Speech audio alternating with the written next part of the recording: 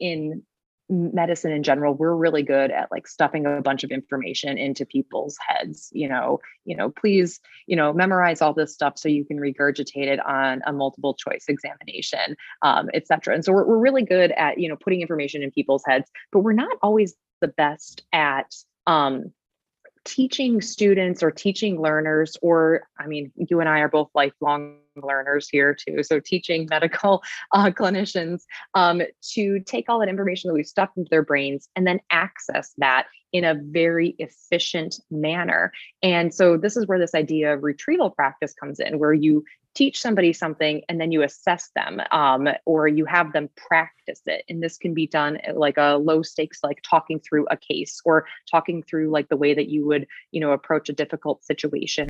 Hi folks, I'm Dan Dworkis, and this is the Emergency Mind Podcast, a space where we bring together lessons from the emergency department and beyond about performance when it matters the most and applying knowledge under pressure. Our guest again this episode is Janelle Bludorn. Janelle is an emergency medicine physician assistant and a medical educator with a career that spans over a decade in emergency medicine. She's currently faculty at the University of North Carolina School of Medicine, but will be transitioning to a faculty role at Duke University School of Medicine in the fall of 2021. Janelle has held a variety of leadership roles in the PA world, most recently serving as the vice president of the Society of Emergency Medicine PAs. Her professional interests include mentorship of women in medicine, healthcare communication, point-of-care ultrasound, and intentional inclusivity in medical education. When she's not teaching or working in the emergency department by her own description, she's likely stress baking, doing yoga, or navigating being a toddler mom during a pandemic. You can find her on social media, both Instagram and Twitter at Janelle R. Blue. That's JANELLERBLU, all one word. Okay, so last time with Janelle, we talked a lot about the internal environment and the work each of us needs to do to perform under pressure. This time, we're going to shift gears slightly and talk more about what it means to be part of a team that's performing under pressure, what it means to lead that type of a team, especially in the setting of interprofessional or interdisciplinary teams. We're also going to dig into issues around leadership and modeling excellent behavior, and we're going to talk a bit about retrieval practice and how to perform it in low and high stress scenarios. Before we dive in, 2 important ways that you can interact more with us here at the Emergency Mind. First, you can pick up a copy of the book. It's called The Emergency Mind, Wiring Your Brain for Performance Under Pressure. It's available on Amazon. And if you already have a copy, please consider leaving a review. That really helps us out. The other way is that you can sign up for our newsletter, which is called Knowledge Under Pressure, and it gives you a deep dive into a lot of the concepts we're discussing on this podcast. You can find that at emergencymind.com/signup. Okay, all that said, let's jump into this episode. I hope you enjoy. All right, Janelle, welcome back for round 2 of this podcast. Totally happy to have you and honored that you'd come back for this second part. I am very honored to be here for part 2. It's always really good to see you and hear you after all of these years. Phenomenal. So in the first section of this podcast, in our conversation, we focused a lot on sort of an individual case and your mindset as an expert in emergency care and performance under pressure, and how you went through these moments, and specifically around this idea of sort of embracing the power of the limits of our knowledge and our response to that.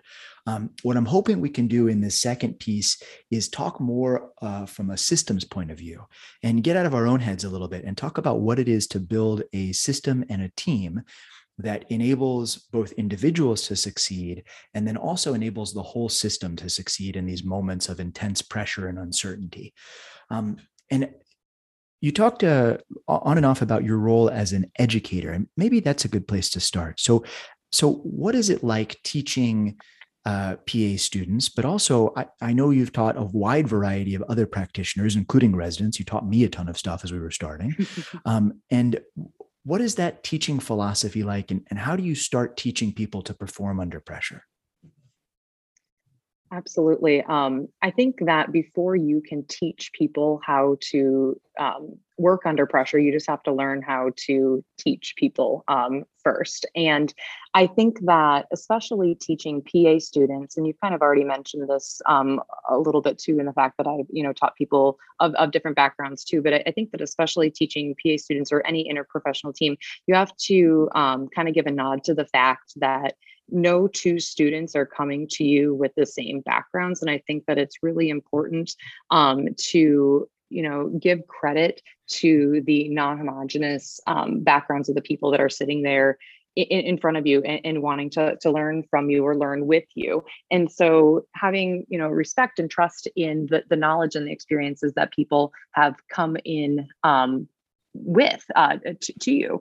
So I think that's a huge part of my teaching philosophy is understanding that people come in with very valuable backgrounds, and everybody's perspective, even though they may not have as much like formal knowledge, everybody's perspective is very important. And this really kind of goes to this idea of being very inclusive in your education, and ensuring that everybody that is there to learn can do it in a place of psychological safety, where they're able to ask questions, where they're able to feel vulnerable, where they're able to be comfortable making mistakes. Because I think that, especially when you get to the point where you're teaching people how to perform under pressure, if they don't feel comfortable to make mistakes, if they don't feel comfortable to ask questions, if they don't feel that their experiences and their knowledge is valued, you're not going to get anywhere with teaching them anything, whether it's like the most basic thing on how to do like a cardiac exam, or how to be a member that's helping run a trauma. And so I think that you really need to have this idea of building intentional inclusivity into your learning environment, whether that is a classroom environment or a clinical environment. So that's really, I think that that's very central to the way that I approach teaching as a medical educator. And what does that look like in the emergency department in particular? Because I think that we talked a little bit earlier about the value and the strength of processing uncertainty. And part of that sits with this idea of being able to feel this wave of sort of chaos and uncertainty roll through you and move on. And I think that you're very right that requires a like a deep anchor in yourself and a deep flexibility in yourself to be able to feel that and not get swept by it. Mm-hmm. And so I'm really interested in the idea of how we build environments that allow that to happen for people. Now, obviously, I can't make anybody feel that, right? Neither can you, neither can any of us, but we can create environments where it's more likely to happen. So in the ER, what does that look like? Absolutely. I mean, I think that a lot of this goes back to role modeling, and then also challenge setting too. I do love how you end your podcast with a challenge, because I'm somebody that if I challenge myself to do something, I'm much more apt to do it than if I call it setting a goal for myself. It's so weird. It's definitely a psychological thing. I'm a competitive person. I played a lot of sports. Like, if I challenge myself to do something, I'll do it. Won't always get it done if I set it as a goal. But when I have a learner that's working with me, like a PA student, or we had a medical student in the emergency department with me the other day, I sit down and I say, what is your challenge for yourself here today? And, I say, like, it can be something that has to do with communication. It can be something that has to do with a procedure that you want to do. It can, be like, I want to see all the abdominal pain patients or something like that. But I do try to challenge my students, to challenge themselves in something that isn't just straight up medical knowledge. And so, having a difficult conversation with a patient under the guidance of their preceptor, breaking bad news to somebody using kind of like a structured format, and really kind of like providing these almost like semi-structured opportunities for students or learners to have themselves be in a situation where they may be faced with having kind of that split second of kind of panic when they don't necessarily know what the next thing to do is, but letting them do that in a space where they have some backup, and you as the preceptor, you as and as the physician, or me as the PA that has a learner with us, has us as backup, that they feel safe to kind of go in there and feel uncomfortable in a very controlled environment. I also think that role modeling is super important with this too. And so when you're working on shift and you have a learner with you and you have a difficult case, letting them know that, what you felt, kind of the way that your thought processes, the fact that maybe you felt uncomfortable or there was a point where you didn't know the answer, and normalizing those things. Because I think a lot of times, especially in medical education, our learners kind of place us on these pedestals. They think that we do no wrong until we miskey a question in a multiple choice exam or something like that. But they kind of put us on these pedestals where we do no wrong and where we don't make mistakes and we don't feel unsure of ourselves. And the exact opposite is true. Like, we make mistakes, we feel unsure of ourselves and our decisions sometimes. And I think that kind of cracking that exterior and letting our learners know that we are human is extraordinarily important. And that's something that you can certainly do when you're on shift. So I think, to answer your question here, have some sort of like structured way for students to challenge themselves, not just kind of like the technical skills and medical knowledge. And then also do role modeling of this kind of vulnerability when you're on shift too. And how conscious are you about that role modeling? How, I guess, conscious is maybe the wrong word, but how explicit are you about that role modeling, right? Are you seeking to say to yourself, hey, this is what I was just feeling like for all the cases? Or are you doing it for the cases where there's something of particular note? Or are you saying something like, hey, I want to call your attention to something that might not be obvious about what just happened. You might have seen how I did this. This is why I was doing that. Or why do you think I was doing that? Or how could you have done this better? Like, how are you doing that? Absolutely. I think this is a time that I maybe could be a bit more intentional, but a lot of times I kind of play off the body language or the feedback that I get, the nonverbal feedback that I get from a student in a case. If it looks like they might be uncomfortable or uncertain or something like that, or I look at them and they're standing in the corner of the room with like a deer in headlights look, and I'm like, okay, this is a thing that we do in the ER. Like, we'll talk about it later. I really kind of play off and individualize the teaching points to what that student is experiencing and kind of like where their knowledge needs to be met. And so I really, kind of try to pay attention to that nonverbal language that my learners are exhibiting when they're working with me on shift. And if I notice that, I'll come back to it later and say, just ask kind of the loaded question. So how'd you feel about that? I feel like I ask that question a lot when I'm working on shift with students. Is I ask, well, how'd you feel about that case? And usually students, the PA students that I have, like, they've known me from their preclinical year. And so they're usually pretty open, and they will just like, be like a therapy session and just tell me how they felt about it. And then I'll say, well, I actually felt the same way. And I'll share the way that I felt. And the first couple times that I share that with them, for a student, they actually kind of look at me surprised, like, oh, I thought that I was just feeling this way because I'm a novice or I'm new or I'm still learning. I can't believe that you felt that way too. And so there's almost like a look of surprise on their faces. Not all of them, but many of them kind of seem surprised. And so it's not every single case, but I really kind of play off of or try to be in tune to times that it looks like the students are kind of like maybe having a light bulb moment or having a moment of feeling vulnerable or uncomfortable or unsure, and then diving in at that point, because I think it's a really important point of growth, not only to understand the medicine side of medicine, but also the feeling and human side of medicine too. And that applies to the patients, but also us as practitioners. Yeah, that is so well said. That's so well said. And I think that applies not only when it's a light bulb moment, but when it's like an internal nuclear meltdown moment too, like whatever side of the spectrum you're on for that. Yes. And I mean, I think that it's easy to see the people ahead of you as, these really very, like, there must be some different genetics that they have, or there must be some different thing that they have. But I don't know anybody, either from personal knowledge or from anybody I've talked to on this podcast, that actually was just born like that. It was just born with the ability to apply knowledge under pressure and just float through everything.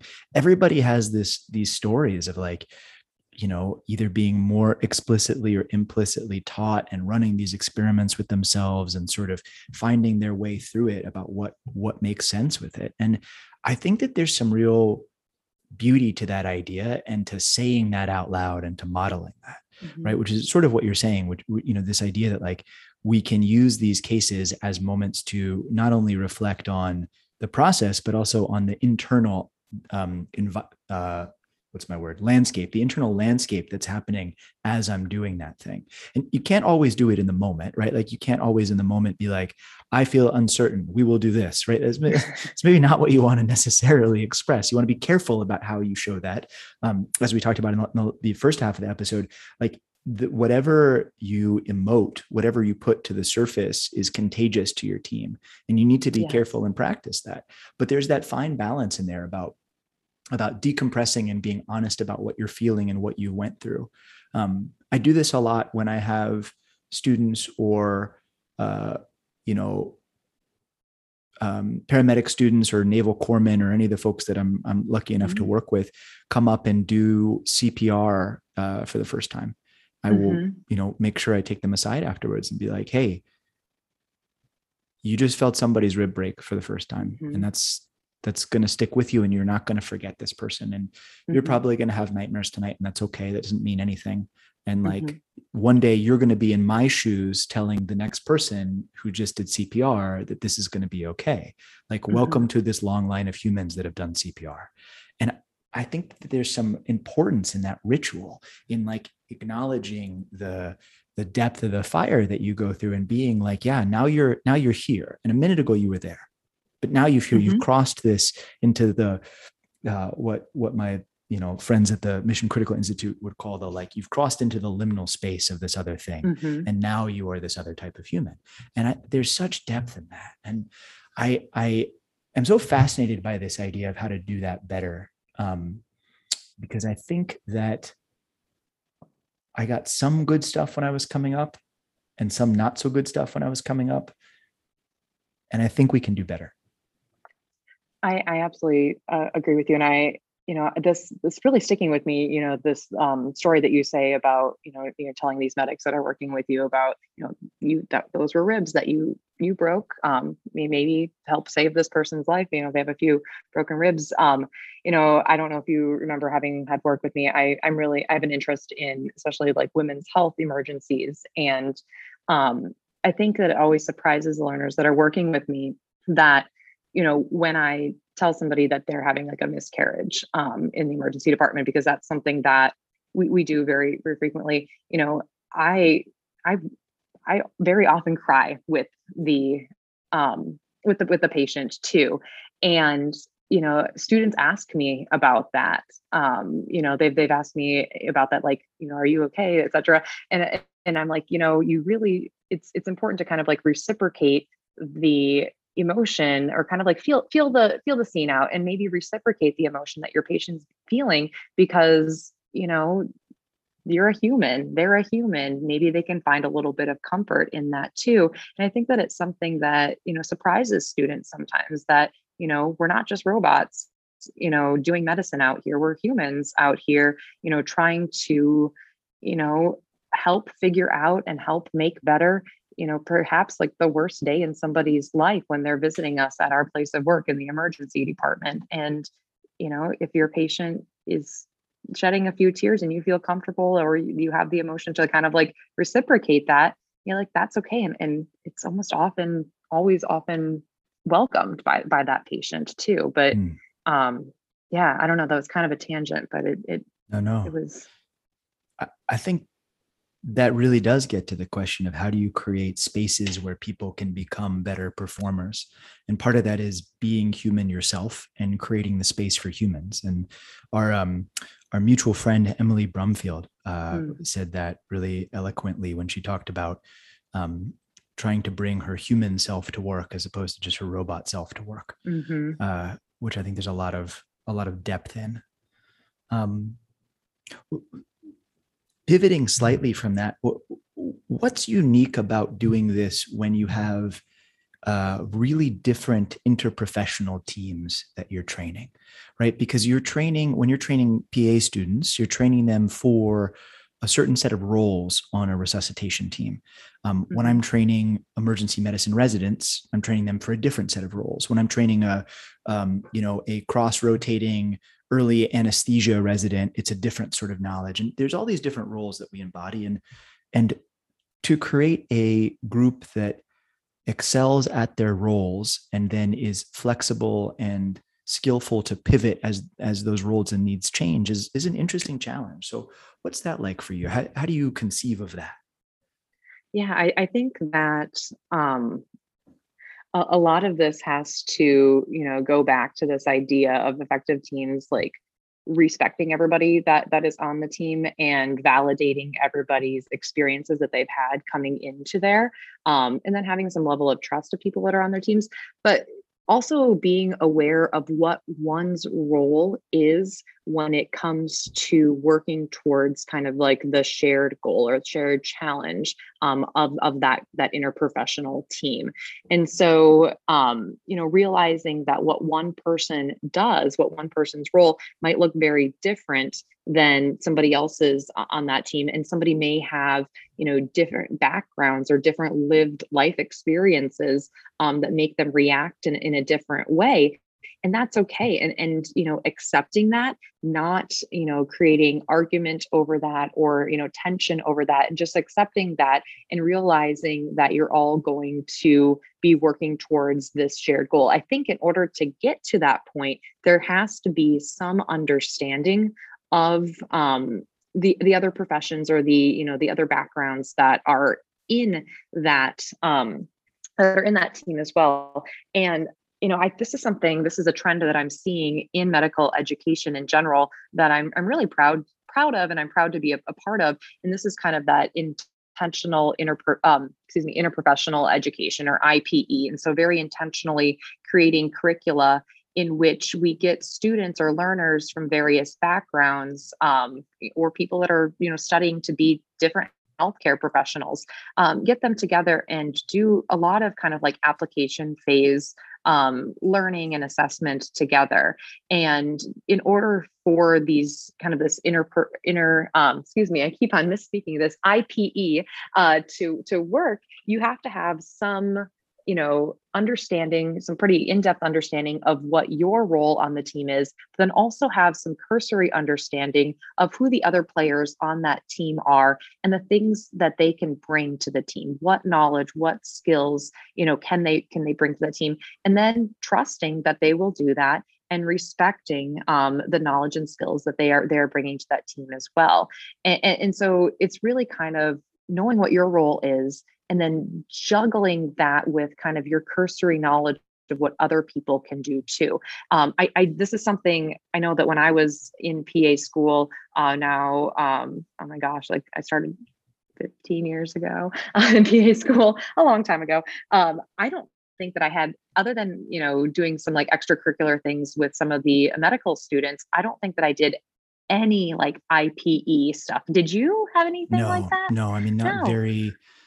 We would be mixed in sometimes, especially in the preclinical years, with some of the graduate medical education students who were training to be researchers or, studying the basic sort of science stuff. And, we'd occasionally have a drink with the dental students, but that was about the extent of what it was. There really wasn't this sense of this interprofessional training. Now, in residency, there were certainly times, like I remember quite particularly during our ATLS training was a really shining example of that, where we brought together, medical and nursing staff to train and sim together, which I think was a really wonderful idea, but not enough. And I think we can go a lot farther in that direction. Yeah, I'm very happy that this is a, kind of a direction that we're seeing, a trend that we're seeing in medical education, because I think it's kind of been a disservice in decades past where we teach people in silos and then expect them to go and work together and just like do it naturally. I think that you're not able to perform at a high level unless you are explicitly trained how to perform at that high level and have opportunity for practice. And so IPE is where it's at, I think. Yeah, and there's so many, as we talk about, as we sort of bridge from individual to team, there's so many like emergent properties of a team that's mixed like that you need to develop the skill set to train for, right? So, you need to understand how to galvanize a team with mixed language to take a hard pivot as the case changes. You need to understand how to mix from, like low speed to high speed gears as something decompensates and you need to rearrange your thought processes. You need to learn how to have a team that's led from, I guess you'd call it leading from below, right? Where it's not the person at the top of the hierarchy who's leading the charge for a particular moment, or as people switch back and forth. And those are such important skills that I'm still learning how to do, that I don't always know how to do well, especially if I'm dropped into a scenario where I don't know the people as well, right? You and I have worked enough together that I feel like if you put us in a room together, we'd find our way through it. But the first time we worked together, like I hope we would, but it's a lot less certain of a thing. And I think that comes in part from not necessarily knowing the right ways pieces fit together. What do you think about that? What do you think about those emergent properties and how we could be training them better? I mean, I do think that I kind of mentioned this already. I think that in order for people to perform well in emergency settings, they need to have those skills and practice them in low stakes or routine type settings too. And so this is a topic that I like to talk about a lot. My students will say I'm like a broken record on this, but this like idea of retrieval practice, like where, I feel like in medicine in general, we're really good at like stuffing a bunch of information into people's heads, please, memorize all this stuff so you can regurgitate it on a multiple choice examination, et cetera. And so we're really good at, putting information in people's heads, but we're not always the best at, teaching students or teaching learners, or you and I are both lifelong learners here too. So teaching medical clinicians to take all that information that we've stuffed into their brains and then access that in a very efficient manner. And so this is where this idea of retrieval practice comes in, where you teach somebody something and then you assess them, or you have them practice it. And this can be done at like a low stakes, like talking through a case or talking through like the way that you would, approach a difficult situation or something like that. Or like I do a lot of simulation and like standardized patients with my students, where we kind of throw them into these impossible cases and kind of work through, making difficult decisions. And if you do that enough times in kind of these no stakes, low stakes types of situations, and then you kind of add in this idea of spaced repetition, where you like learn something, you're assessed on it, or you practice it, you go a period of time without practicing it, but then later on you come back and practice it. All of these things are going to help kind of deepen somebody's competence and deepen somebody's knowledge, so that when they need to apply this in the real world, or like we're talking about in an emergent situation, they're able to do that efficiently, and they're not kind of scrambling inside of their brain to say, oh boy, I know I remember learning this. I remember the room that I was in my, PA school lecture hall. I know what the slide looks like, but I have not practiced accessing this. I think that the more times that we allow our learners and our colleagues, ourselves, our peers, to practice these difficult things using retrieval practice, using spaced repetition, the more natural it's going to be when it counts in these emergent situations. So mashing that up with this idea of emergent properties of mixed professional teams, we sort of arrive at this idea of we should practice interprofessional communication, pivoting, and things like switching leadership from top leadership to below leadership to whatever else the right terminology is for that. We should practice that in low stakes environments like sim. We should practice that in like, for instance, if you have a trauma that comes in that doesn't quite meet like trauma team activation criteria, and so we're practicing our skills on that sort of lower intensity Mm-hmm. trauma sort of person, like those are Mm-hmm. all moments where we can really be working on that recall and ironing out those ideas, but doing it consciously and doing it purposefully with this idea of, okay, we're doing this to practice what we'll need tomorrow when the person comes in on fire. Yes, absolutely. Super cool. Yeah. And yeah, I think like practicing these things on, applying your systems, like I love that example that you give about like applying like the true trauma system, your response, like when it's somebody that, like you said, maybe doesn't meet full trauma criteria, but that does give you the opportunity to make sure that your team members and all the professionals on your team, are ready when it is go time. Yeah. Yeah, in a similar way, I think like when you think about that retrieval problem and that recall problem, one of the things that I always train my residents to do is when they're leading resuscitation of a critical patient is to say out loud what their hypothesis of the situation is. You have a person that comes in and they have COPD and they have CHF and maybe they also have a PE and they're short of breath. Geez, that could be anything. And like what you think it is really makes a huge difference into how we act and what our team priorities are. So, I think about it in terms of making sure everybody has the same shared mental model of what's happening in the room. And so I really want them to say out loud, hey, folks, my hypothesis here is heart failure. Let's run a heart failure algorithm. Oh, okay, great. Then everybody in the room, regardless of their professional education, their skill set and everything, can be like, okay, this is what I know about heart failure. This is my model of heart failure. And to me, that accomplishes two things, one of which is it helps the team be agile and pivot because you're all sort of starting in the same direction. And two, it allows us to look for discontinuities and things that don't make sense. If we're training together and you're telling me, Dan, this person has, to go back to our example from last time, this person has an opioid overdose and they are getting Narcan, but they keep falling back asleep. Mm-hmm. It's that thing that doesn't fit the pattern, that them keep falling back asleep, that if I say, well, what do I know about my mental model of Narcan? Oh, there's a discontinuity here. And that should trigger me to say, hey, Janelle, maybe there's something else going on. Mm-hmm. But if we don't make that explicit and shared, then we can't access each other's sort of knowledge bases around those problems.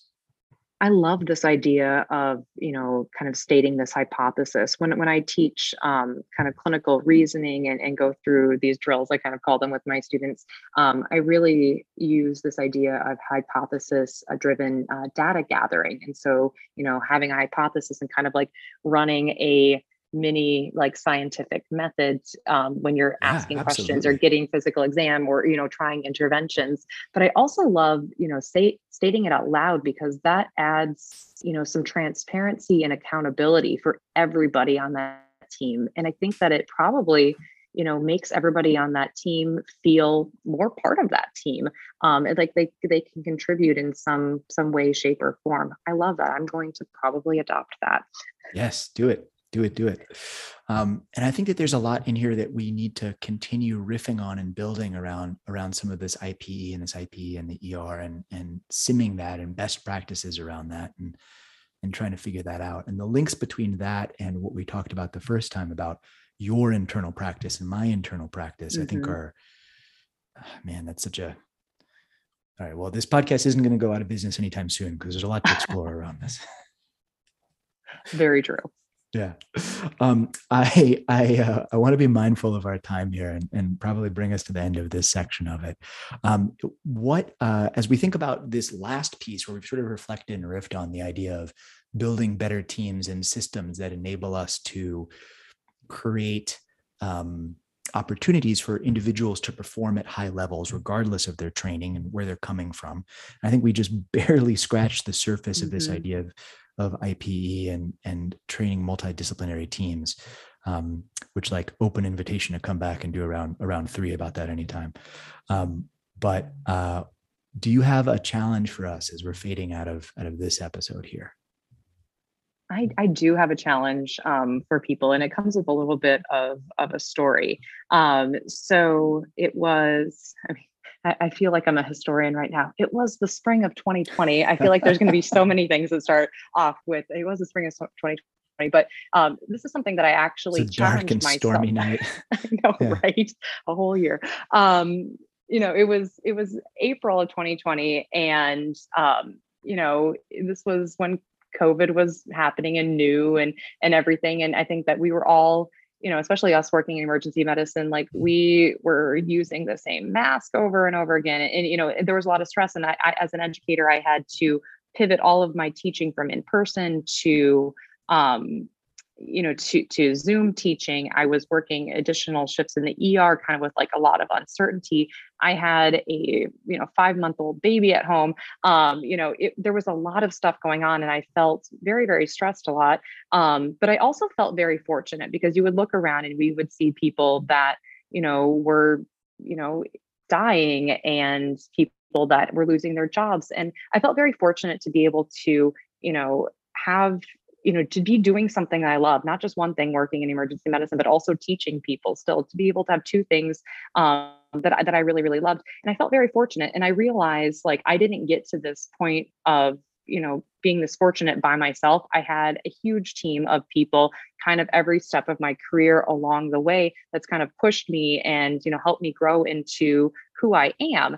And at that point, I said, from my position of, relative good fortune here, even though it's kind of a shitty situation around us, I think that's up to me. I would like to pay things forward to other people. And so I made this challenge that for the next year, once a month, I would do an intentional pay it forward type of endeavor for people in their professional life or professional world. And so basically, I challenged myself once a month. I would nominate somebody for an award, or I would encourage a student to apply for a scholarship or something like that.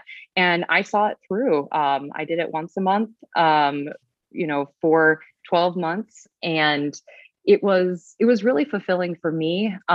It was also fulfilling, of course. I think that I had pretty good luck. I think 4 of the 12 that I did ended up winning or, being awarded these things. And so I think that's like so pretty cool. good. That's like pretty good, stats. But I think more than